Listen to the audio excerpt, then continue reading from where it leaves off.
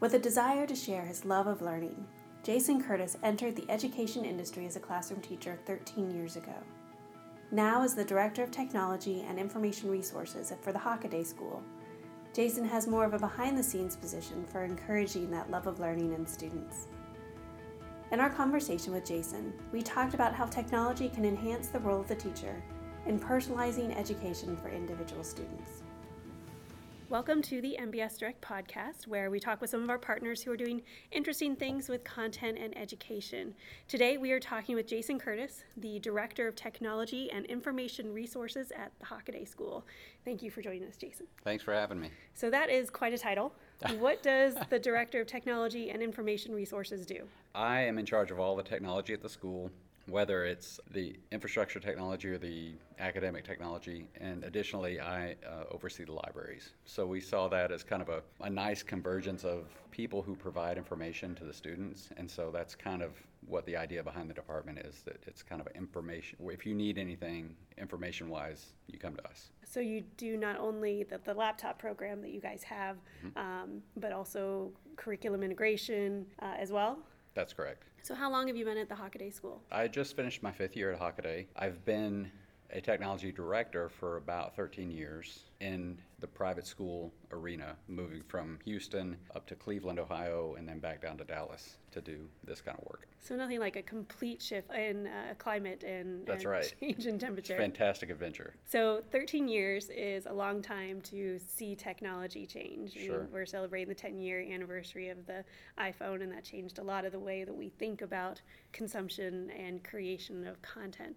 How have you seen the role of the technology director for independent schools change over the 13 years? That's a good question. I've really seen a shift in understanding in regards to how that position is viewed, moving from kind of the idea that the tech director is the guy who keeps the email flowing and the printers printing and, makes sure all that works, to someone who's really seen more as an academic partner and a leader in instruction and actually, what's going on as far as pedagogy, and not just saying, okay, well, you do the tech part and we'll do the instruction part, but rather how can we use technology to complement pedagogy, but not necessarily have the tail wag the dog? That's the million-dollar question a lot of people have with how technology and the curriculum actually work together, starting with the learning objectives of the course, right, and then what technology can actually supplement that and make it work. So how does that change the way that you approach these questions? I think one of the most important things that I've done is spend time with the faculty. Really, to be seen as an instructional leader, people have to know that you are an instructional leader. Mm-hmm.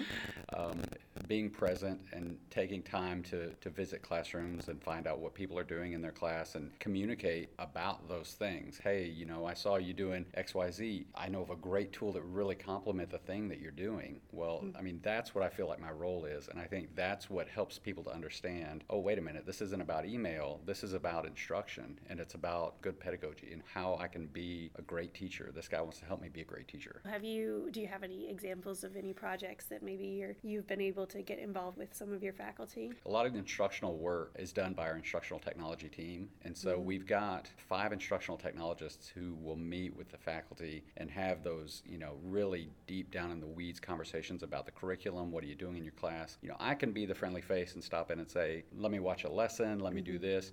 But really, when it comes down to it, they're the ones who are getting down into the nitty-gritty. Mm-hmm. And what we're seeing is faculty, a lot of the interesting changes that are happening tend to revolve around how do we check for understanding with our students? How do we have them demonstrate that they know what we're talking about? How do they demonstrate that mastery? We're moving to a place where a lot of teachers are foregoing those, written essays or, stand up and let's deliver a little speech about what you learned.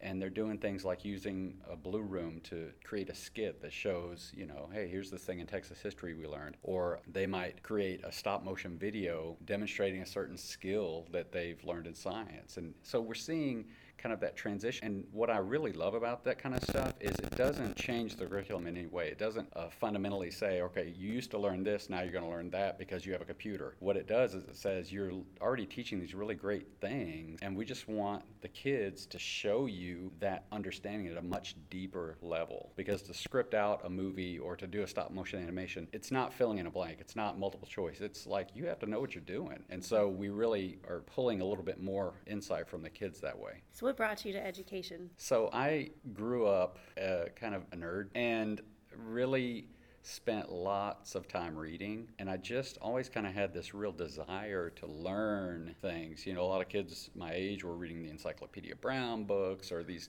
fun fiction books, and I would read the encyclopedia. And so, total nerd, right? But to me, it was just fascinating to turn a page and just like have something on that page that was completely new to me. And I would like, oh, wow, Papua New Guinea. I didn't know that. Oh, wow, tarantulas, neat. And it was just like everything I learned, I just hungered for that. And I wanted to be able to pass that desire on to kids. I thought that was a pretty fun thing. Absolutely. Now students have Google in their pocket I know.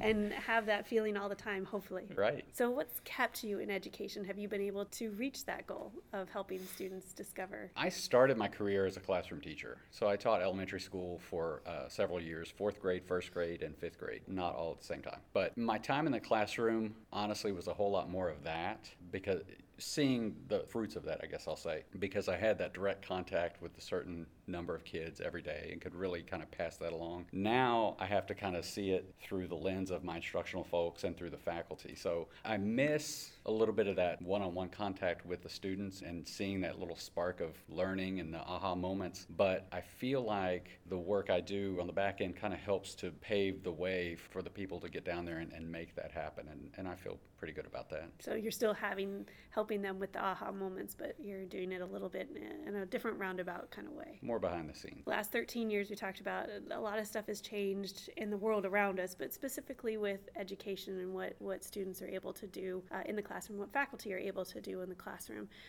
What do you think that education needs the most right now? I think that what we need to do in education is to leverage the knowledge that we have in the world. And I'm not saying that well, but when we look at how data is used in retail markets, when we look at how data is used for advertising, we look at how data is used for all these purposes that we may not feel great about, we could probably take a lot of that and transfer it to education. And what I mean by that is we could look at our student data, and instead of saying, hey, I'm going to teach, I'm going to test, I'm going to grade, I'm going to pass it back in next, 6 weeks or whatever, we're going to do it again. But if we started to capture that data and say, wow, every time I give a test on Tuesday, Carrie makes a B, but if I give it on a Wednesday morning, she makes an A. Okay, well, that's a data point that is relevant. Why is it relevant? I don't know. And maybe I don't even care. Maybe what I need to do is start collecting and capturing that data so that I can apply it to make my teaching practice better. And so I think just honing in on,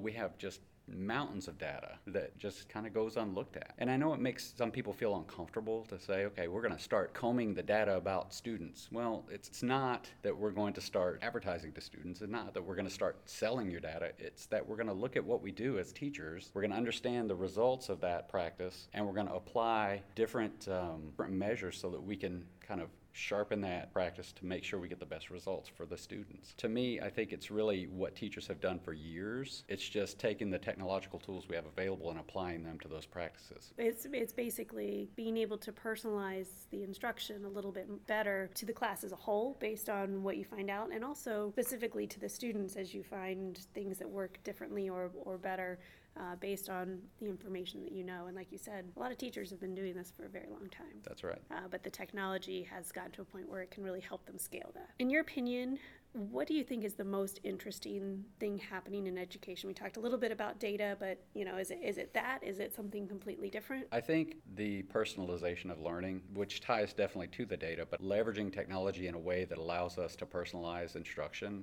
is, I think it's big, and I think it's kind of something that's flying under the radar right now. I can remember when I was in the classroom, there was an expectation that we had kind of this personalized learning environment for all the kids where we were kind of gathering data and we were looking at kids and saying, okay, what does Carrie need? What does Jason need? How can I adjust this lesson for her, for him? But that was all done by hand. And so now I think using technology, we're going to be able to really personalize instruction in a way that benefits kids in a fundamental and immediate way. So have you seen any tools, or have you seen your faculty use any tools that you think really do this well? So I think there are emerging softwares that allow this to happen at different levels. The thing that comes to mind immediately is Khan Academy, because it really does personalize instruction. You're presented with the content, they check for understanding. If you score this way, you go this way on the path. If you score that way, you go that way on the path. And a lot of software companies are saying, hey, this is the way to go. And I think that we definitely will see that. I think one of the things that makes teachers a little nervous is when they see that kind of thing, they think, okay, well, now I'll be replaced. And in reality, the teacher's role will absolutely change as time goes on to be one more of a facilitator. We could never replace a teacher in the classroom. We can't replace good classroom instruction. We can't do that using technology. We do want to see teachers change their roles where they can actually utilize this good technology and put kids on these individualized learning path for success. And the teacher still needs to be there to identify the need and really figure out the best way to reach that student using the data or the software or the platform as a tool, as a help to finding that. But yeah, it really, that one-on-one instruction that the faculty member maybe now has a little bit more time to provide that student is, you can't replace that. Absolutely. From the Hockaday School in Dallas, an all-girls school, and you guys have a laptop program from middle school and upper school as well. What are some things that make the Hockaday School stand out? I think about our school and the things that kind of pop out in my head after being there 5 years is we have teachers who have a real passion for the work that they do. We have a very rigorous curriculum, but as the girls kind of go through, there may be times where it's hard to kind of meet the needs of the curriculum or the expectations of the curriculum. But what I see is we have a faculty that is very supportive of making sure the girls have what they need to get, from point A to point B. And so I think that when you're in a learning community that has a real passion for teaching students, it really kind of, that translates to the kids, and the kids end up with kind of this passion for learning themselves. And that's so important as they continue on even past the Hockaday School into their academic career in college, and then having that love of learning even further. So that's very, very important. So if somebody wanted to learn more about the Hockaday School and what you guys do there, what would be the best way for them to find out more information? I would love for them to check out the website. They are welcome to email me or give me a call. I'm always available. And I'd love for them to reach out via email or phone. That'd be great. Well, thank you very much for your time. It was great to learn a little bit more about the Hockaday School. Great. Thank you, Carrie. Hey guys, thanks for listening. For more information on any of the topics discussed in this podcast, or any other questions you have about digital content options, contact your account manager, or you can reach out to me, Carrie Watkins, Senior Digital Consultant, on Twitter at Carrie J. Watkins.